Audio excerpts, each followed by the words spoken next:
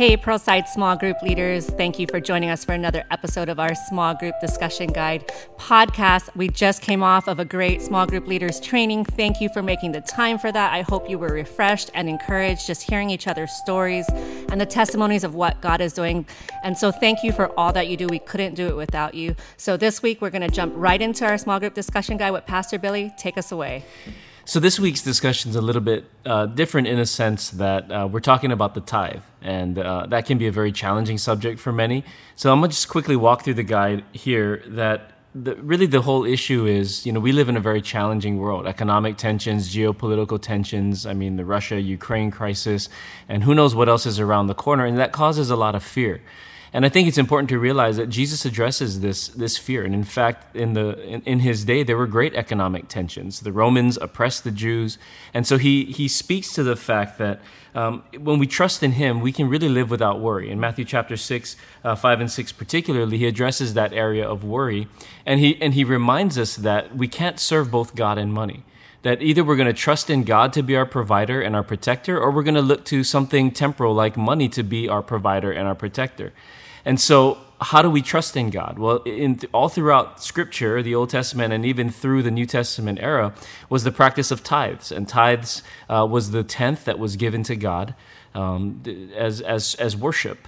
And in return, God promises to protect and to provide the people that trust him in that way. And so, the guide is pretty self-explanatory, but just a few points. We are to bring the full tithe into the storehouse of the local church. The tithe is the test that triggers God's abundant provision, and the tithe is the test that ensures God's protection. And I think it's so important, especially in these times, that we are reminded that we need to trust in God. And one of the ways that we do that is by practicing regular tithes. And so in the discussion, I'd love to hear again how people are reflecting on the sermon, what's God speaking to them through that, which is always the first question that we ask. The second question this week is, how have you seen God provide for you as you were faithful with the tithe? Now, this would be a great opportunity to share your testimony, because a lot of people have testimonies. Because you've trusted God, you've tithed, especially you leaders, and you've seen God come through in amazing ways throughout the pandemic and in other ways. Share that to encourage others who may not yet have a testimony like that, to build faith. So come prepared to share how God's provided for you, maybe how you got a job miraculously, a raise miraculously, or how he provided for you in some inexplicable way that can build the faith in the other members of your group. Right. And I just want to share, there was a time in my life, and this is what I'm going to share in group, that for 3 months, the Lord told me not to work. And my husband and I were getting fertility treatments. I'm like, what are you saying? Don't work. I can't do this. But we continued to tithe. We continued to bring our offerings.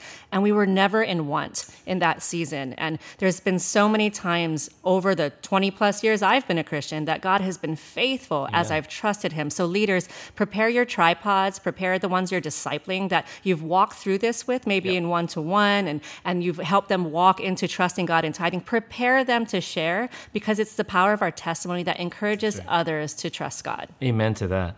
And then the last question, because not everyone will have a tithe testimony. We're reaching a lot of new folks and people who aren't just there yet. And so the third question is, how do you think you can begin honoring God through tithes and offerings? What practical faith steps can you take in that direction? Yes. You've heard us say this weekend that, just start small. You don't have to go the full 10th right away, especially if you're in debt and other challenges, but start small. Start with faith steps with a goal of building up to the full tithe and even beyond that. But let's start sharing what practical faith steps can we take to fully trust God and honor him with the tithe. Yes, I love that, because he says to test him, right? So this is their way of taking that baby step of faith, that childlike faith, to step and trust him. And so I'm encouraged to hear what happens. Pastor Billy, this comes up quite a bit when we have messages like this or small group discussions like this or in discipleship. What about when people say that the tithe is a requirement of the Old Testament law and no longer applies to new Christians? How do we address that? Yeah, it's a common question that, the Old Testament law required the tithe, but in Christ, we are not bound by the Old Testament law. We're under grace. I would say you're right, but you're also wrong, because the tithe is a requirement of the Old Testament law. True that Jesus that was fulfilled in the finished work of Jesus Christ, but the tithe also precedes the Old Testament law and therefore transcends the Old Testament law. This is so important. That Abraham gave a tenth gave a tenth of everything that he had to the priest Melchizedek in Genesis 14:20. You can go read that later. And that was pre-law. And so if it precedes the law, it's a spiritual principle that then transcends the law when Jesus fulfilled the law. Melchizedek was, most theologians agree that he was a type of a pre-incarnate Christ. In other words, it was Jesus in the flesh before he was actually incarnate. That's a long thing I won't explain right now. But Abraham recognized that when he met Melchizedek, he recognized his divinity and said, I got to tithe to this guy. Right.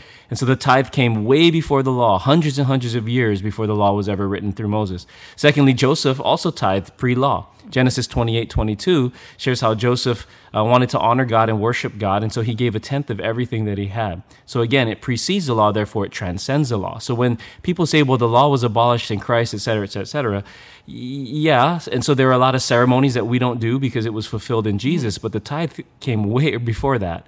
And so it doesn't get abolished because the law is no longer applies to Christians. So one thing about the law, the Old Testament law, it was written to codify spiritual principles and values for the nation of Israel.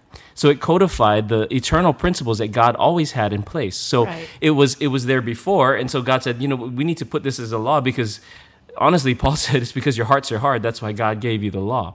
So the tithe is not abolished. It's a spiritual principle that transcends. Secondly, in the New Testament, Jesus always calls us to exceed the requirements of the Old Testament law by upholding the spirit of the law.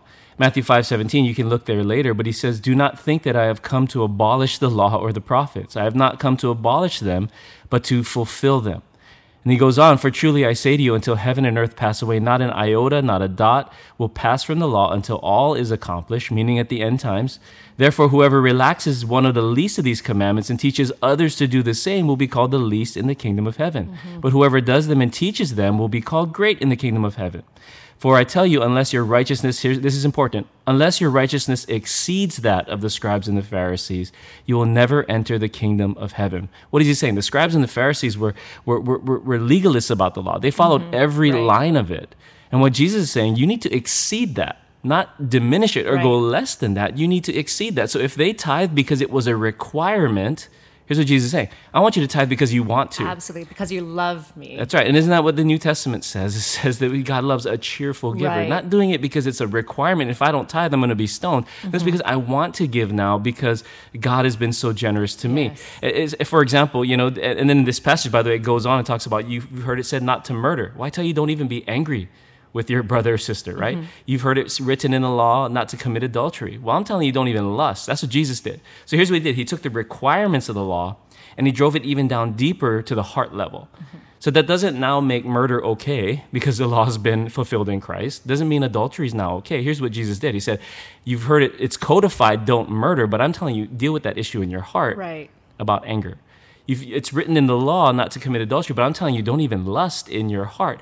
So if he were to continue on, because there were tons of other laws he could have listed out, you've heard it written in the law, you are to tithe. Well, I'm telling you, don't tithe because you have to, tithe because you want to. Absolutely. Because you want to be a blessing, you want to be generous. And so he doesn't abolish the law, he drives it deeper into our hearts, down to the heart level. And that's so important.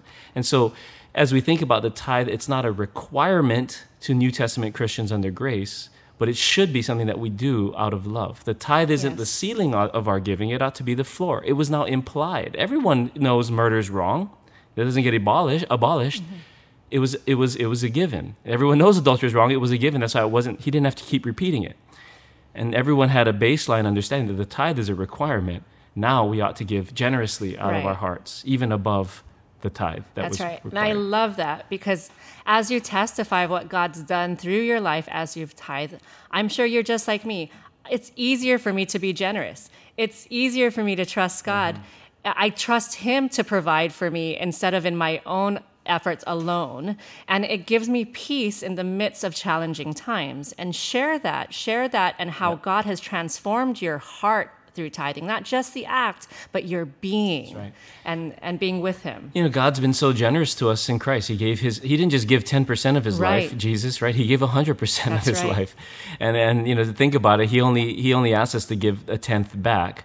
But that's ought to be a reflection of our hearts of wanting to give everything. So God is a generous God. But if you hear questions like that, because if you Google, is tithing required for Christians, you're going to hear no, because it was abolished in the law. But again, they're missing two very important things. things. Right. It preceded the law, therefore it transcends the written law. And then secondly, Jesus calls us to exceed the requirements of the law. He never diminishes the Right. law, because the law reflects God's moral character. He never Exactly. diminishes it. He always calls us to exceed it. And so when we think about tithing, that again ought to be the floor, not the ceiling of our generosity. And it should set the baseline for what God is calling us to be, how he's calling us to be generous people, because he's been so generous to us. There's so much more I could say about this, I know. but I'm going to spare you of the agony right now. But hopefully this helps as you prepare to lead your small group Yes, this and week. just have encouraging conversations this week. Encourage and pray for each other. Pray in the areas that they are wanting to trust God. Have them encourage them to test God in this. But also, we know we're heading into these times, and church, we have an amazing opportunity to be vessels of God's provision and generosity to this world as we trust Him first with everything. Amen. Let me just say one last thing. Just encourage people. This isn't about God needs your money. Right. It's really about God wants your heart. Amen. And that's really the test. And that's why I go back to the verse where Jesus said, you can't serve both God and money.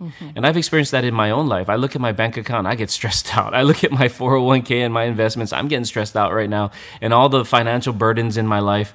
But you know what? I have to go back. I'm not going to trust in the numbers that I see on that web page. I'm going to trust Amen. in God to provide.